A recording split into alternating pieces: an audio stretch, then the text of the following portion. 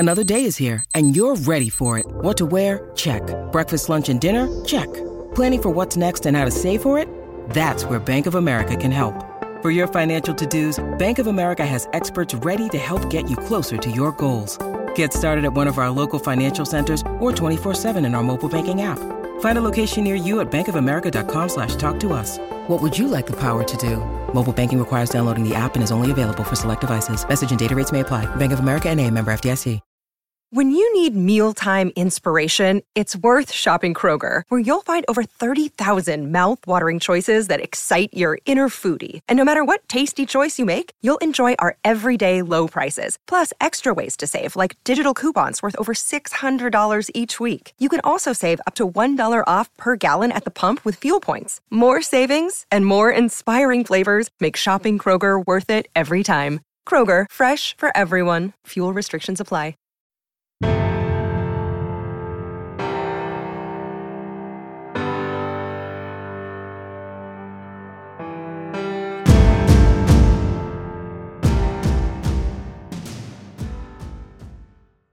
Let's not waste time on something he's not good at, he's not seeing. Let's accentuate the positives and do the things that he's best at, because ultimately they're the ones that are between the white lines. It's not any of us coaches. They're the ones that have to go out there and do it. The early weeks of the season may present varying levels of challenge depending on how your schedule is set up. You might start with a quote-unquote cupcake, or you might jump right into it with a tough opponent or rival. Regardless of that, having clear objectives for your offense as well as a sound thought process for what goes into those early season game plans is important to getting your offense started off on the right foot. You want to have a package built around what your players do best, as well as having enough answers to handle all you will face from opposing defenses. That's what our three guests cover today. We take a look at setting goals that are based on your team and situation, as well as paring down your whole camp install to something that will be most efficient and effective on game day. What you see on tape is a direct reflection of what you teach and how you teach. Video is important, but if you don't teach well, you're not going to like what you see on your video. First Down Playbook has been helping coaches teach better for 13 years. It allows you to present installs, playbooks, and practice cards in half the time with NFL quality. Coaching tools like video pairing, a player app, practice schedules, and wristband sheets have made First Down Playbook a program management system with everything in one place. If you're in a position of leadership with your football program, receive a free 1-week look at First Down Playbook. Call them at 512-814-6158 or visit them on their website or social media.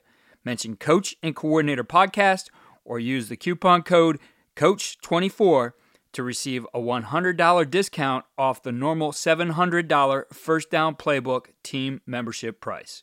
Links and the phone number are in the show notes. First up is Josh Herring, quarterback coach at Lassiter High School in Georgia. If you listen to our Passing Lab series with Coach Herring, you know he has a wealth of knowledge on offensive football. He talks about how he really worked to have an understanding of what the goals should be for their offense, rather than just grabbing popular numbers that are shared in coaching clinics. And it's worked well for him. Let's listen to his thought process. The goals that we set early in the season are the ones we have for every game throughout the fall, and we want to emphasize those to the kids, and we're going to post those on a board every single week so they know whether or not we're meeting those goals, and you emphasize them in game plan and install meetings. But I think you can go a ton of different directions. I've seen some guys that have some great goals. To me, the number one thing about goals is they need to be realistic. They need to be something that's achievable, and they need to be something that helps you win and that you have some data that kind of shows that. So kind of the main goals that we work toward, obviously win is always going to be the first one for everybody. No turnovers, which, is generic, but obviously analytically that's a huge, huge, huge factor in winning football games. There's a whole lot of thoughts about explosive plays. We kind of tracked for us kind of over the years that 8 explosives was a good number. Now there's a lot of games that we end up with more than that, sometimes less, but that for us was a number. If we're getting 8 explosives, that there's a really good chance we would win the game. There were years that, we made the goal 10, and it kind of varies a little bit, somewhere between 8 to 10 based on who we think we have personnel and what we're capable of. 28 points. We've had various point totals. 28 for us at our last couple stops has been kind of a point. Looking at different games over years, that's if we can get 28 and you score that every game, you have a really, really good chance of being competitive, winning most games. I think the trap you fall into sometimes, I know I have, is that you put, your goals to score 42 points or something, and you have a team that's just not going to happen in a certain game. And so I think, achievable goals again there matter, but that's been a good point total for us over the years. Even a couple years ago, we averaged 43 points a game, but it was still 28 points was the goal because we felt like with the defense we had, that was going to kind of be what we needed to get. Really big one for me is having 1 3-and-out or less. I think for a couple years we had no 3-and-outs, and I think it wasn't necessarily the most realistic. We had 4 different games where we only had 1 3-and-out, and so we were like, well, let's make that the goal. That's the only goal we're not getting. So I think 1 3-and-out or less in high school is a pretty good one. Score on the first possession of each half is something we're trying to do in every single game. We put a lot of focus on that and P&10, scripting and trying to figure out how we can start the game off right. And then 100% red area scoring. And that's nothing groundbreaking, I know, but that's kind of the goals that we set. And we're able to kind of sell to our kids from the very beginning in camp. If you do these things, then we have a really good chance of being a winning football team. And I think you have to adjust it a little bit from year to year, but those are generically kind of the goals for us. Like that you looked at how you guys do it. You looked at your numbers historically to come up with those. And a couple of important ones, I think, to point out. I think that 28 is a really good number. I know for years we used the number 24. Now I know, the pace of the game has changed a little bit, and so maybe 24 you need to stretch it a little bit. But I also think that number plays a little bit better in terms of complementary football. If you put those high numbers up there, it does require either more possessions or that you get down the field faster to create more possessions. So, I think the 28 is definitely something winnable. I think the other thing was interesting, you went with 8. And, the key factor, if you go back to Mike Ayers and his study, was 1 explosive per drive increases the scoring chances. So my question to you was, do you know typically how many drives do you have in a game?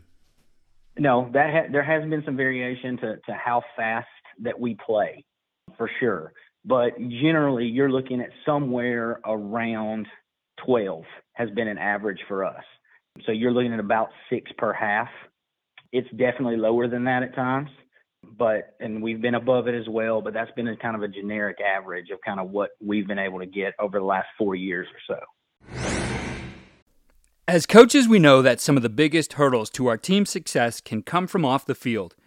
Your team needs support to tackle the endless list of expenses, uniforms, training equipment, travel, and more. But raising that money can feel like a full-time job. Thankfully, there's Vertical Raise. Vertical Raise is the premier online fundraising platform using innovative technology to create the easiest and most efficient system available. Raise more money in less time with a local fundraising coach who works with your team every step of the way to customize the ideal fundraiser. With options for online donations, digital discount cards, premium product sales, and even spirit shops, Vertical Raise has top-of-the-line solutions for every fundraising style. To find out more, visit verticalraise.com and we'll get you connected with an exclusive offer on your first fundraiser. Next up is Kyle Orodzansky, offensive coordinator and QB coach at the University of Findlay. I had the privilege of coaching Kyle at Baldwin Wallace University, where he played quarterback for us. It was easy to see early on that he had the mind of a coach, and he's excelled now in his own career. In this segment, he explains how they view the process of taking a big install and then being able to focus it and build it around what their players do best. For us here, we have a big base that we install. It's an adaptable base. It's big. The reason that is so that we can identify what our players do best, right? Like if our offensive line is not a very good zone team and they need to be more of a gap scheme team, we need to be able to identify that and run those things that they do well. Ultimately, it comes back to what our players do best. And when we look at that, we like to have a big base so that we have things that we can pair together and blind things up for a defense while still doing what our players do best. That's something obviously we did when you were at Baldwin Wallace as the quarterback there, and it did usually take us a couple weeks, even though we would get a scrimmage against somebody else during the preseason, still would take a week or two or even 3 to figure out, hey, this is the kind of team we really are, and start to adapt that. For you, what goes into that process of really filtering it down, and how quickly are you able to get there in terms of, hey, this is really our identity this year, these are the things we do well, and let's build upon these? I think there's a unique approach to identifying what those kids do best, and you have to run the things, and you can't give up on them after the first or the second time you run them, right? But there's things that you see, hey, we're 1 block away here. Hey, we were just a step late, or the ball was just a hair late in the pass game, or something along those lines, to where it's like, okay, hey, we can spend more time at this. There's other times you run a concept with the quarterback, 3, 4, 5 times, and he's just not seeing it. And you're like, you know what? Hey, we got a game in 2 weeks. Let's not waste time on something he's not good at, he's not seeing. Let's accentuate the positives and do the things that he's best at. Because ultimately, they're the ones that are between the white lines. It's not any of us coaches. They're the ones that have to go out there and do it. I've always been interested in the use of technology to make our jobs more effective, so I'm excited to continue sharing modern football technology with you here on the podcast. This innovative system leverages tendencies to improve self-scouting, game planning, and in-game decision-making at the speed of the game. Modern football stands out because it's a battle-tested platform used by teams at all levels, like 4-time national champion Bishop Gorman, the 5-time California state champion Folsom Bulldogs, 6-time Texas state champion Lake Travis, Cal football, and the CFL's Grey Cup champions, the Montreal Alouettes. So book a demo today to see why these teams trust modern football technology. Visit www.teammofo.com/demo and mention Coach and Coordinator Podcast, or use the coupon code CC10 to receive 10% off your first year. We finish up with Jay Wilkinson, who is the offensive coordinator at Fayetteville High School in Arkansas. He was a guest on our Passing Lab series with Coach Herring. In this segment, he discusses how they moved from camp into Game 1 install, as well as his thoughts on how to establish an identity for their offense in the early season. Yeah, one of the things we look at is kind of, our early season opponents' defenses, what they're going to be running and what schemes that we feel like will best suit us in attacking those. Probably first and foremost is what the strengths and weaknesses of our players are. That goes a long way, and kind of how we set up, how we start preseason camp and building into the season. And then also kind of some stuff that we developed in the off-season studies. So kind of a combination of the three, the stuff that we've looked at in the off-season that we want to implement, kind of our player strengths, and then, basically the schemes that the opponent's defenses are going to be running that we'll be facing there at the first part of the year. What's the process for you guys to put that all together? Is that happening over the course of camp? Is it something that, you get done with camp, you look at the install and evaluate where you're at? What kind of determines, hey, here's the things we're really going to focus on here, especially early week 1, right? You want to put out there what's best and what's going to help you win. You obviously want to have enough answers. How do you find that balance in covering all those things? Yeah, we've kind of modified the old air raid install where they used to kind of install the base of their offense over 3 days. We take and we kind of map out where we want to be going into that week 1 opponent. And then we try to basically divide that up into 4 or 5 installs. So over the course of 4 or 5 practices, we would like to have, 85% of what we're going into game 1 with. And so we'll sit down, we like to call it a ready list, what we want to have ready going into week 1.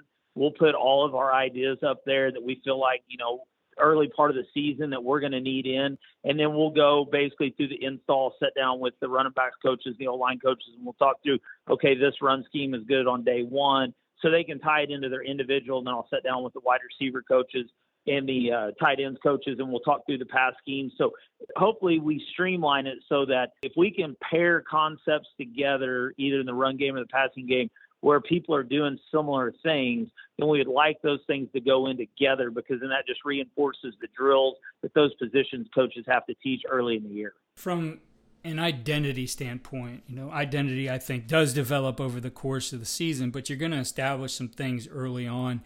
How do you, I guess, start with that week one identity? What kinds of things do you do to make sure this is the stuff we really feel like we need to establish? This is who we are. That's kind of a deal where I sit down with our head coach. We talk about it before spring football. Hey, here's what we think this thing should look like. Here's the people that we need to get in the game plan, the schemes that can get them the ball. And then throughout the course of spring, we're constantly evaluating not only the schemes, but also the players. Like, okay, we think this guy might really be able to help us at this position.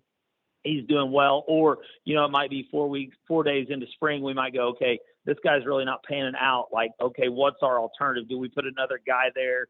Do we change a little bit schematically where maybe the ball doesn't go in that direction as much? And so I think that's an ongoing process. And then when we come out of spring, we have a pretty good idea of kind of schematically, where we're at as a baseline and what our players can and can't do. And then as we're going, further into evaluating our, early opponents, again, those conversations in the staff room of, okay, these are the players that we feel really good about and what they can do. Here's the schematics. Now let's match that up with what the defense is going to present. Where can we best utilize those schemes against the defense and our players? And so I think it's just kind of an ongoing deal throughout the summer. Again, sometimes even the lead up into camp, because you get, a new player move in or an injury or somebody back, or, your opponent over the course of the summer might get a move in or something like that. And it's like, okay, well, we had some great one-on-one matchups, to the single receiver. Well, they just got a 4-star corner that moved in from another state. It's kind of like, okay, we might need to reevaluate this and figure out a way to get our better kid on the inside to give him a more favorable matchup. Thank you again for listening to our season series.